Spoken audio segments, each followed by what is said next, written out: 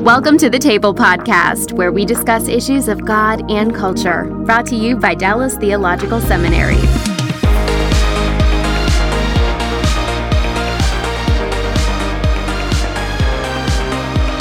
Welcome to Table. We discuss issues of God and culture. I'm Darrell Bock, Executive Director for Cultural Engagement at the Hendricks Center at Dallas Theological Seminary. And our topic today is blended families, and I'm going to be in conversation with Ron Deal, who we've had before and who we've asked back.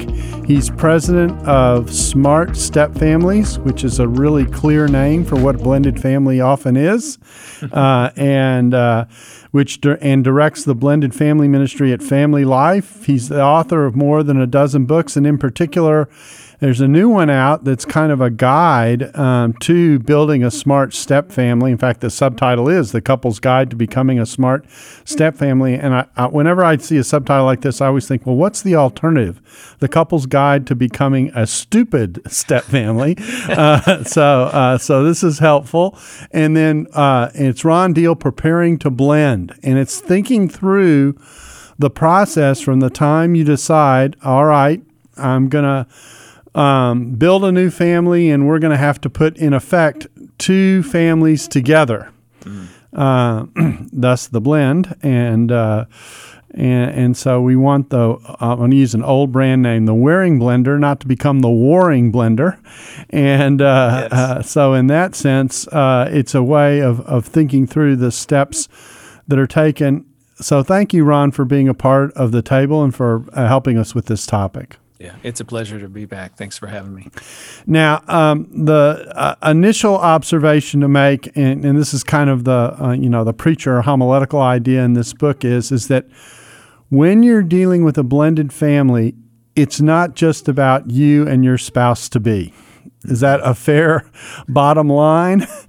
That is a huge bottom line. Yeah. And anybody who even thinks about doing premarital counseling with couples that are forming blended families, they have a complex background, they're going to create a complex family. Premarital counseling just got more complex. If you only think coupleness, you're not helping them move toward familyness, which is the major objective. And honestly, Darrell, if I had a friend who put it very poignantly one time, and I've never forgotten this, couples get married because they've fallen in love with a person, but couples in step families divorce because they don't know how to be a family. And it's so divorce prevention is about familyness when it comes to blended families. Yeah, I think this book, by the way, is aimed not only at helping couples who are thinking about coming together on a another time around for whatever reason, whether it's divorce or having become a widow or a widower or whatever.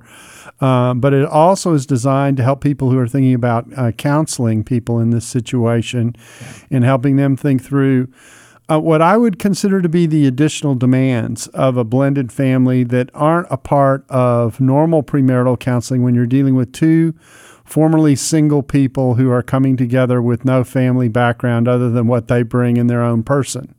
And so it really is, to put it a different way, a different ball game altogether. Yes. Yeah.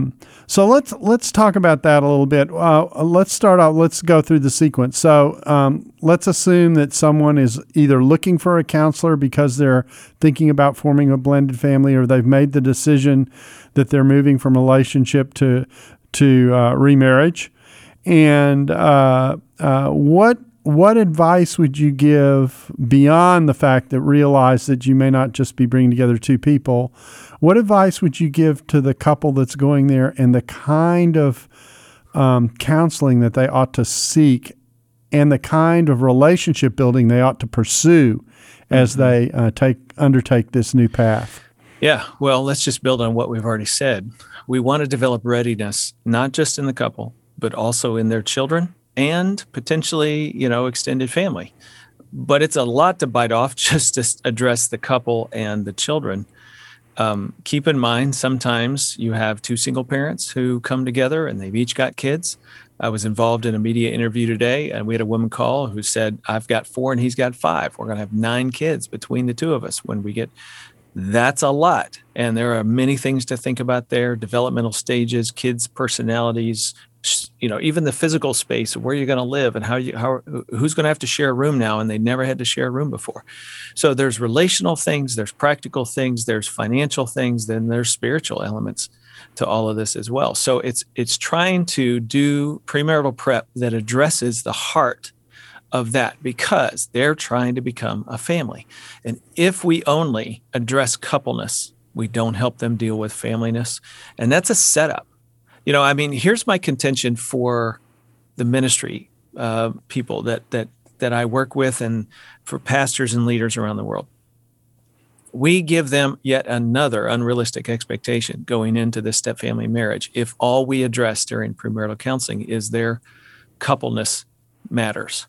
If we're so dyadic in our focus that we don't really even help them talk about parenting and step-parenting and former spouses and kids moving between homes, and how is your ex-husband going to feel about your kids having a stepdad in their life? How's that going to change parenting? Oh, it's not going to change anything. Oh, yeah, it changes a lot.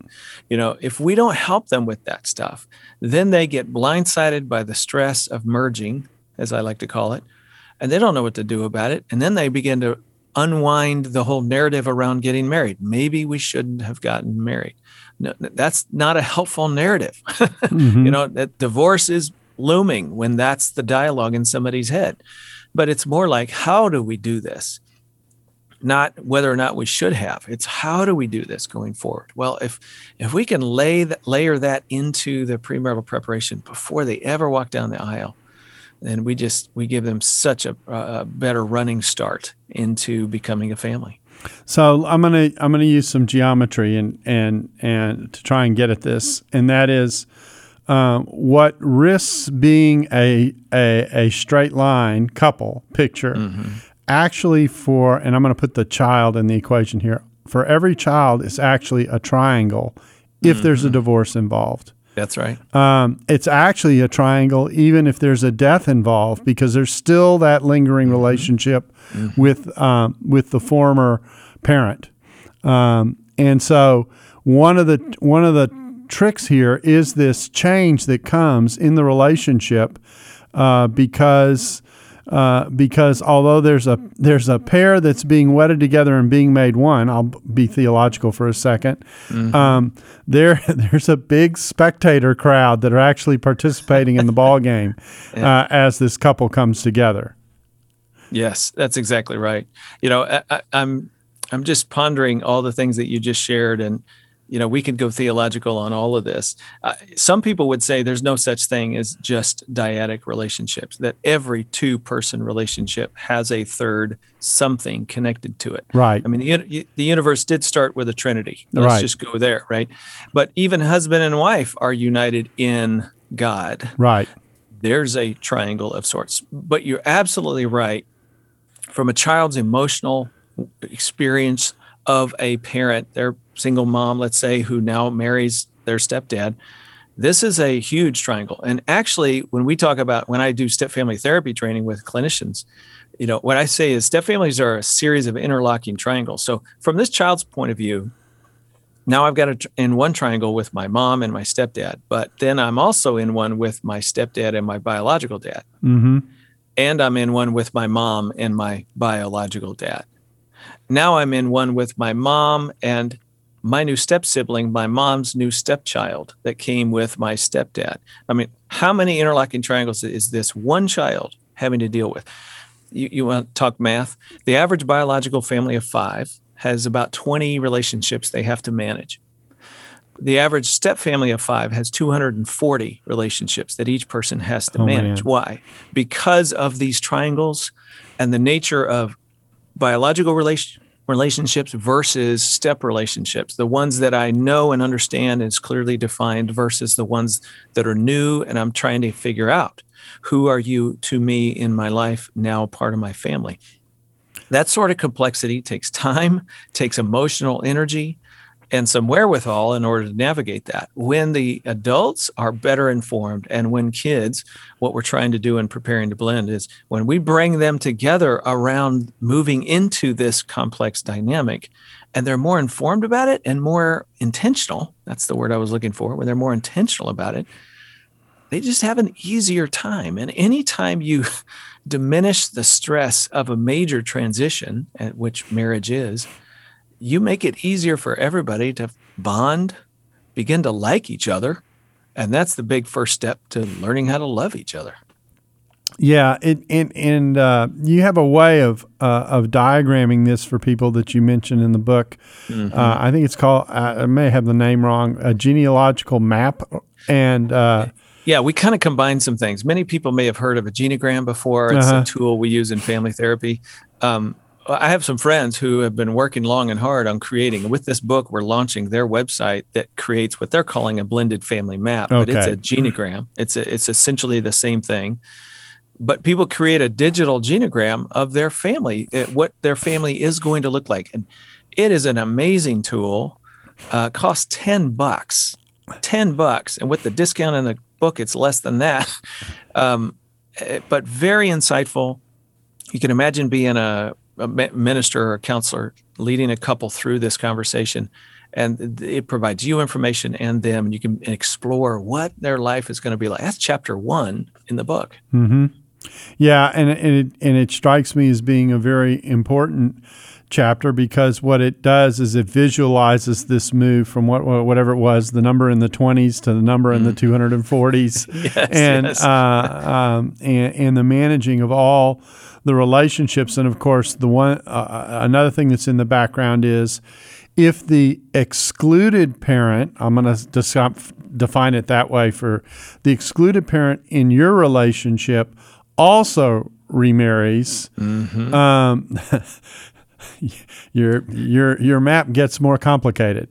That's right, and that's essentially what happens. In that chapter, I talk about you're helping the couple open their eyes. That's one of the purposes of them doing this digital genogram, blended family map. Because here's what happens, and I've taken lots of couples through the process. Let's draw your genogram. Here's what your family's going to look like. If you were to ask the couple, all right, you got 2 kids, he's got 1. So what's your family going to look like? Oh, well, it's going to be the 5 of us. Yeah, there's the math. There's 3 kids, 2 adults, the 5 of us. And then you say, okay, let's just start filling in some other spaces. And all of a sudden, well, there's a former spouse over here and grandparents, right, who want to continue to be a part of the kid's life. And then we have maybe another former spouse over here who's deceased, let's say, but still lives on in the heart and mind and soul of everybody, because that person's always your parent your whole life. And so they're kind of the ghost parent, if you will. And so that's a dynamic that's at play. And we have grandparents over there. You start drawing it. When you get 3 generations done, all of a sudden people are going, it's not the 5 of us. It's 3 households, or it's 2 households, and it's this many adults parenting these 3 kids, and this many sets of grandparents trying to influence these kids. Daryl, I interviewed for the Family Life Blended podcast, my podcast, not too long ago. I interviewed a couple, and the day they got married, there were 22 grandparents connected to their children. Wow. 22. I can't even begin to tell you how they got that many, but that just goes to show you how complex it can become. And what happens when couples see this on paper is their eyes get open and they go, wow. And then you just point to one of the children and say, now tell me what you think it's like to be this person between these relationships and this triangle over here, and moving between homes, and what's the climate like there versus the climate like that you want to create in your home. And all of a sudden parents go, this is a lot. And I need to think more deeply and more carefully and compassionately about what my child is experiencing and will experience as a result of our wedding. This is not a guilt trip. Sometimes people feel that, but that's not the point. What we're trying to do is help them see it from another person's point of view and begin to anticipate what it means to them. And all of a sudden, it's amazing the insights that begin to roll out.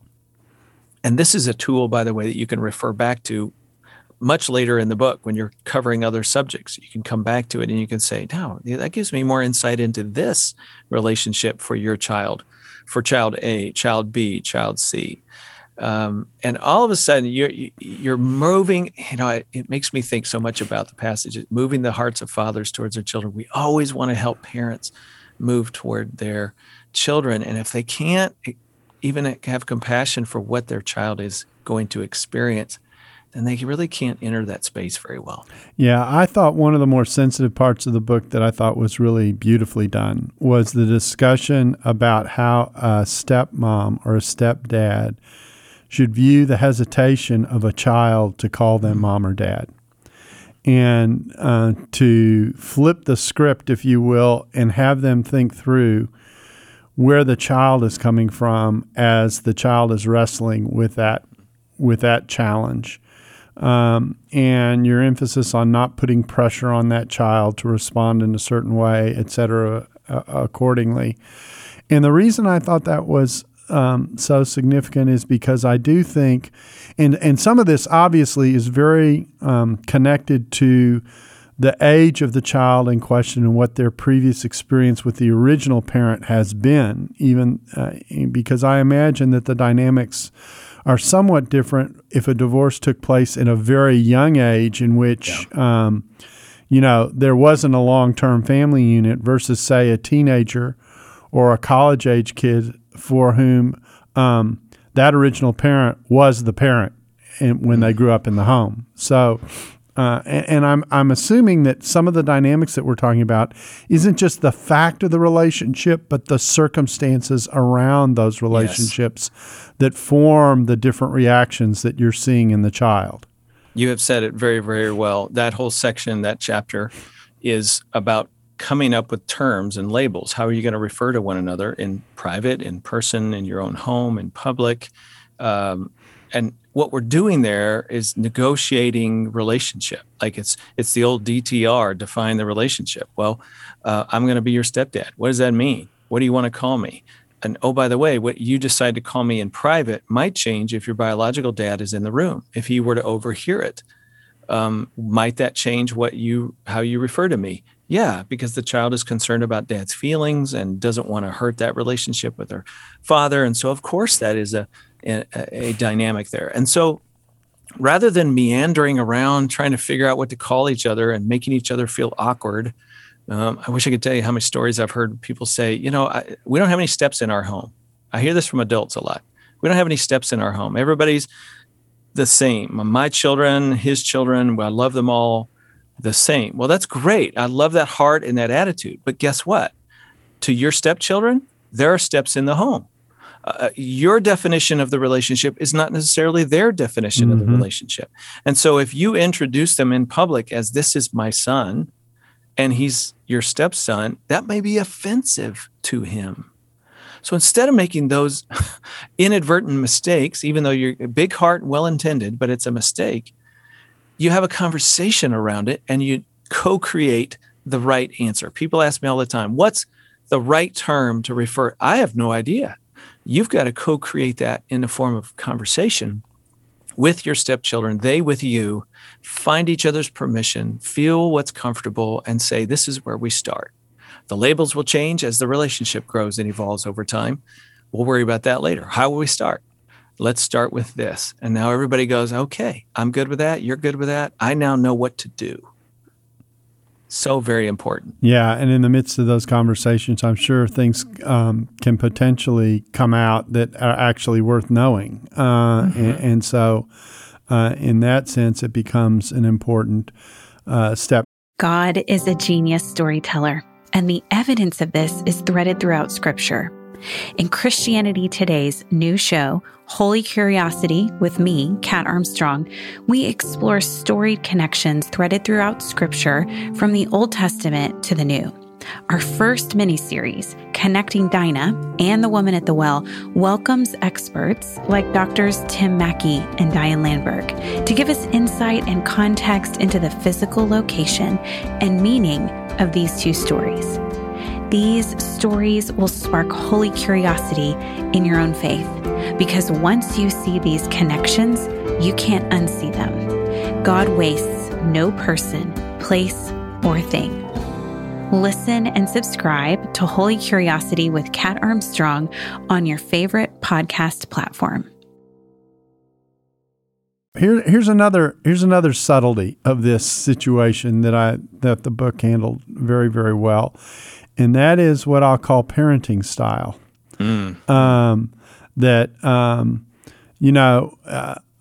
one couple will parent in one way and another couple will parent in another way. There's a death or divorce, whatever causes it.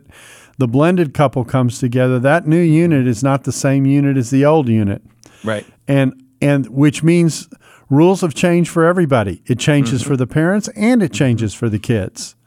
Yep. So expectation, and there's more change, and it's not just one change. Let's remember, this is the change on top of change on top of change on top of change, most of which is unwanted for adults and children, especially kids. Right. And this is true whether they're 25, 30, or 15, or 8 when all of this takes place. It doesn't matter how old the children are. There is more change taking place. So there's been a relationship, there's been a separation of one kind or another, and now there's a new relationship that has to be built. That's at least 3 changes. Yes. And the parent mom was when she was married to dad is different than the parent mom was as a single mom who had to carry all the load and was super tired all the time, exhausted, bless her heart. And, sometimes just didn't care about drawing a line or setting a boundary and let things slide a little bit just because she didn't have all the energy she needed. It's true of single dads as well. And now she slides into mom with stepdad as partner, and she may parent yet even differently there, or she may assume that stepdad, her new husband's going to fill all the gaps that bio dad left. And so she slides back into who she was in the first marriage. Well, guess what? That doesn't work necessarily. That doesn't work. Yeah, it might not. Yeah. It depends on the kind of person the stepdad is and what role he can play and whether the kids want him to have a big role in their life or they don't. I mean, lots of factors there. I'm so glad you brought that up because, again, let's just point out traditional premarital counseling doesn't go there. But I'm here to tell you, one of the major conflict creators and stress inducers in blended families is parenting. Oh, sure. I mean, just think about the space. I think about the premarital counseling I do when I'm dealing with 2 single people coming out of college, or maybe they've had a career for a while, et cetera. The closest I can get to their parenting style is for them to speculate on what it's going to be. I mean, talk about how you were parented. That's about all they've got. Yeah, and how would I tend to get into how would you define your anticipated parenting style, which is one thing. And then there's the dynamic of how they do that. And I try and have them discuss at least what their expectations are with regard to parenting, because most young couples don't talk about that. They don't even think about it. They aren't there yet, and yet this is part of the journey that they're entering into that they need to give at least a little bit of have an initial conversation about what your expectations are in this regard. Yeah. And that's good. You're helping them to start being proactive and trying to anticipate those kinds of things. Yeah. It's totally different when there's already kids in the picture. And again, you have so many different combinations. I think you've heard me say before. Right. We figured it out. There's 67 different step family configurations. So you might have a divorced mom who has 4 kids and she's raised them until their late teens and early 20s. And she has lots of experience marrying a man who's never parented a child ever in his life. Yeah. Or somebody who's divorced and kids are moving between households. They have a co-parent relationship with this former spouse. And so you not only have 2 new parents or parent and step parent in this home, but you have former spouses perhaps in other 2 homes. So we have 3 homes we're dealing with. All kinds of moving parts related to parenting, and parenting creates stress in the marriage. When we can't come together around parenting Johnny won't get out of bed in the morning and we're all late because of it. Your child, well, wait a minute, my child? Wait, are you telling me I've done a bad job in parenting? Guess what? We just went from a parenting dilemma to a marital dilemma in about a millisecond. Yeah. That's what happens over and over and over. I've seen that destroy more blended family marriages than really anything. And then, of course, one of the challenges of parenting is that each child is their own person in and of themselves. They don't the parenting that works with one child may not work with the other. Right. So if you've got multiple children in the house, and then there's how the siblings interact with each other, that's also a factor in the equation. And you're off and running. That's right. And one of the big things that we try to inform step-parents about, future step-parents, is look, your experience of being a step-parent can be very different than your experience of being a parent. It's so easy to assume well, I got 3 kids. I've raised them for the most part, and we're doing really well. I know how to be a parent. That's true. But you don't necessarily know how to be a step parent. I mean, it's one thing to say, even this young couple, you're helping them anticipate their parenting style. There's a big assumption built into that conversation, and that is that my kid will love me. Yeah, right. And that they'll actually want me to be in their life and parent them. Well, what if the kid doesn't? What if they don't need you? What if I've got a dad? Thank you very much. I don't need another one. Now, how do I parent? When I don't even get in the foot in the door, it changes everything, right? So step parenting is a different animal. We inform people about that. We educate them about that. We help the step parent and the bio parent figure out how they're going to work together, play to one another's strengths, and set each other up for success.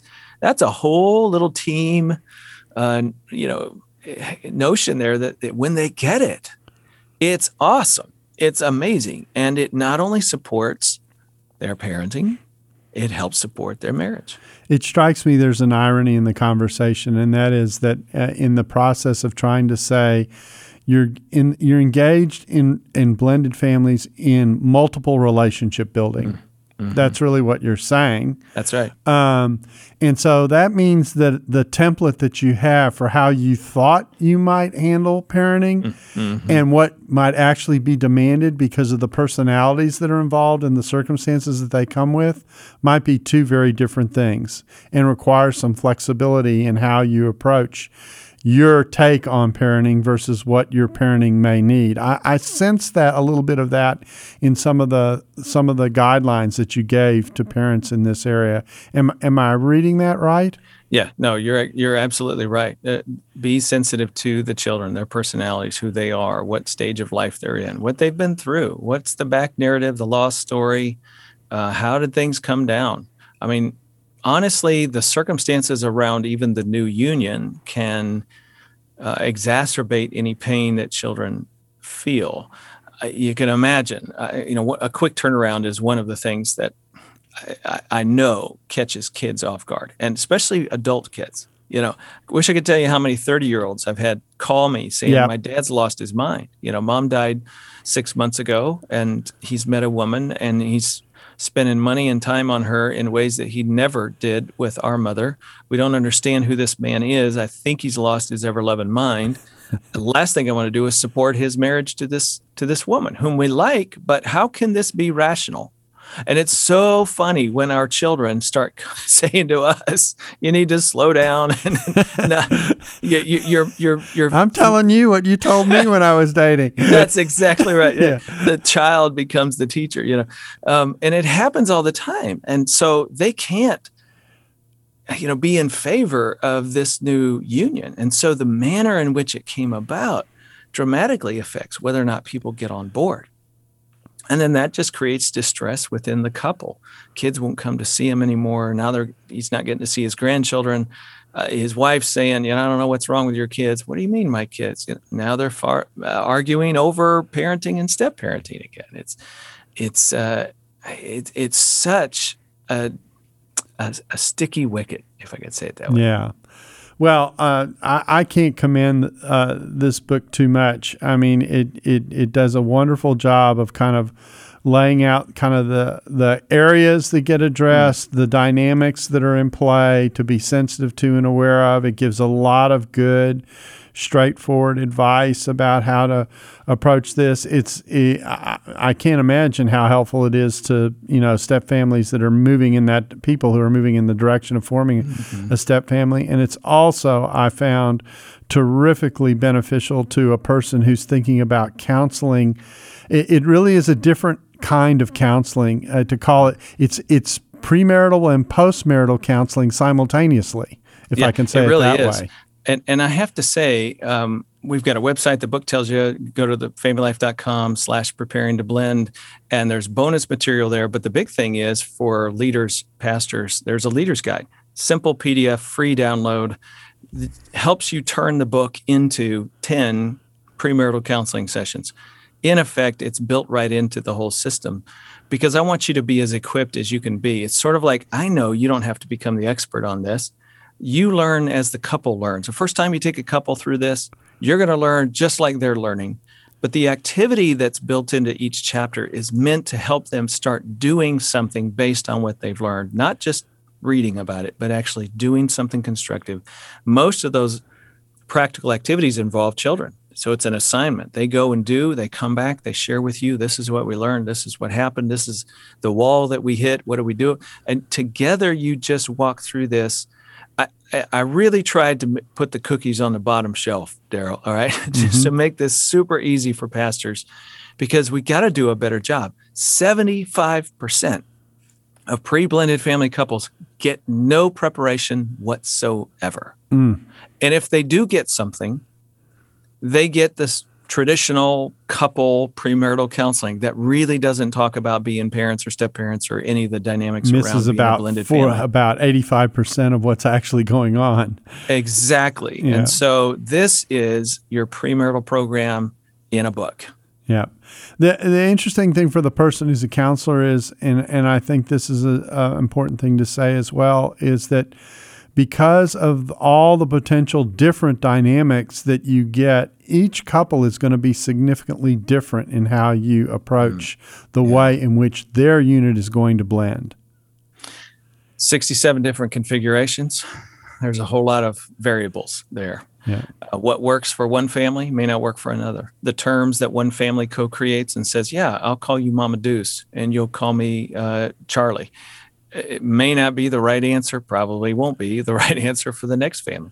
And so this is a process-oriented book. It really is not cookie-cutter answers. It's really designed to help the family and the couple come together in a way that is uniquely about them and helps you counsel in a way that builds who they are.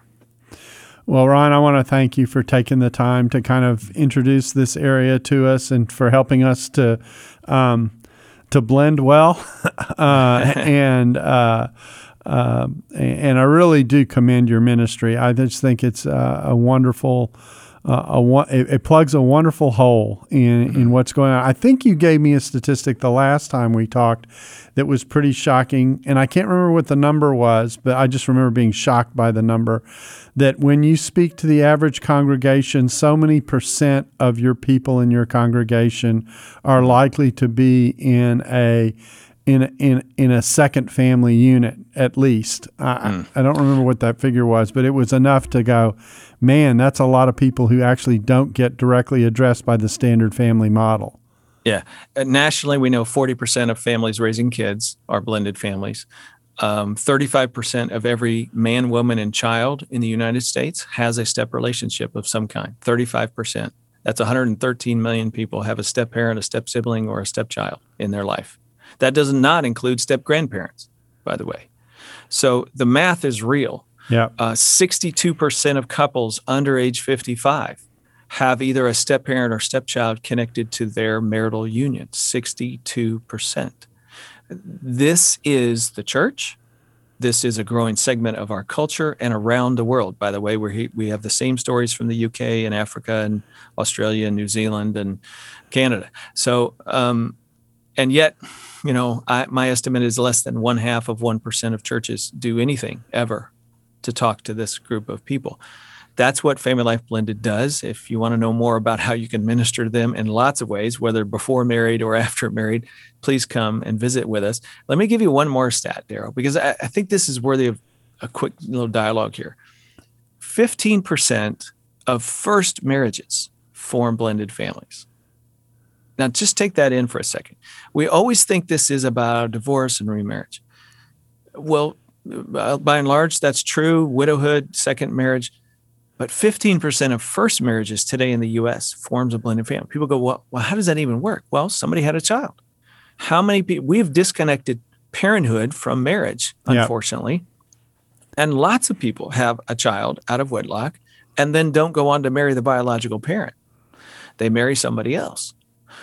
And so 15% of first marriages, now get this, we know most first marriages are taking place, age 27, 28, somewhere in that range. It's late 20s. It's not early 20s when I was a kid. Used to be, yep. Late 20s. If one of the adults is 30 or over, that 15% jumps to 24%. Wow. So a fourth of all first marriages, if somebody's 30 or over, is a blended family. There's never been a marriage. There's never been a divorce. There's never been a widow. What are we doing to help those families get ready to live life? We're doing very little is the truth. And increasingly the church is becoming irrelevant to people, that we don't connect to their world.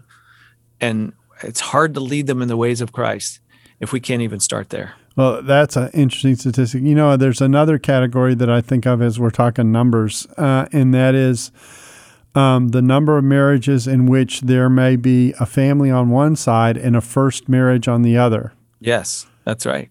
Which is another combination that's really interesting, because one has experience of a family unit, the other doesn't. And the dynamics that creates.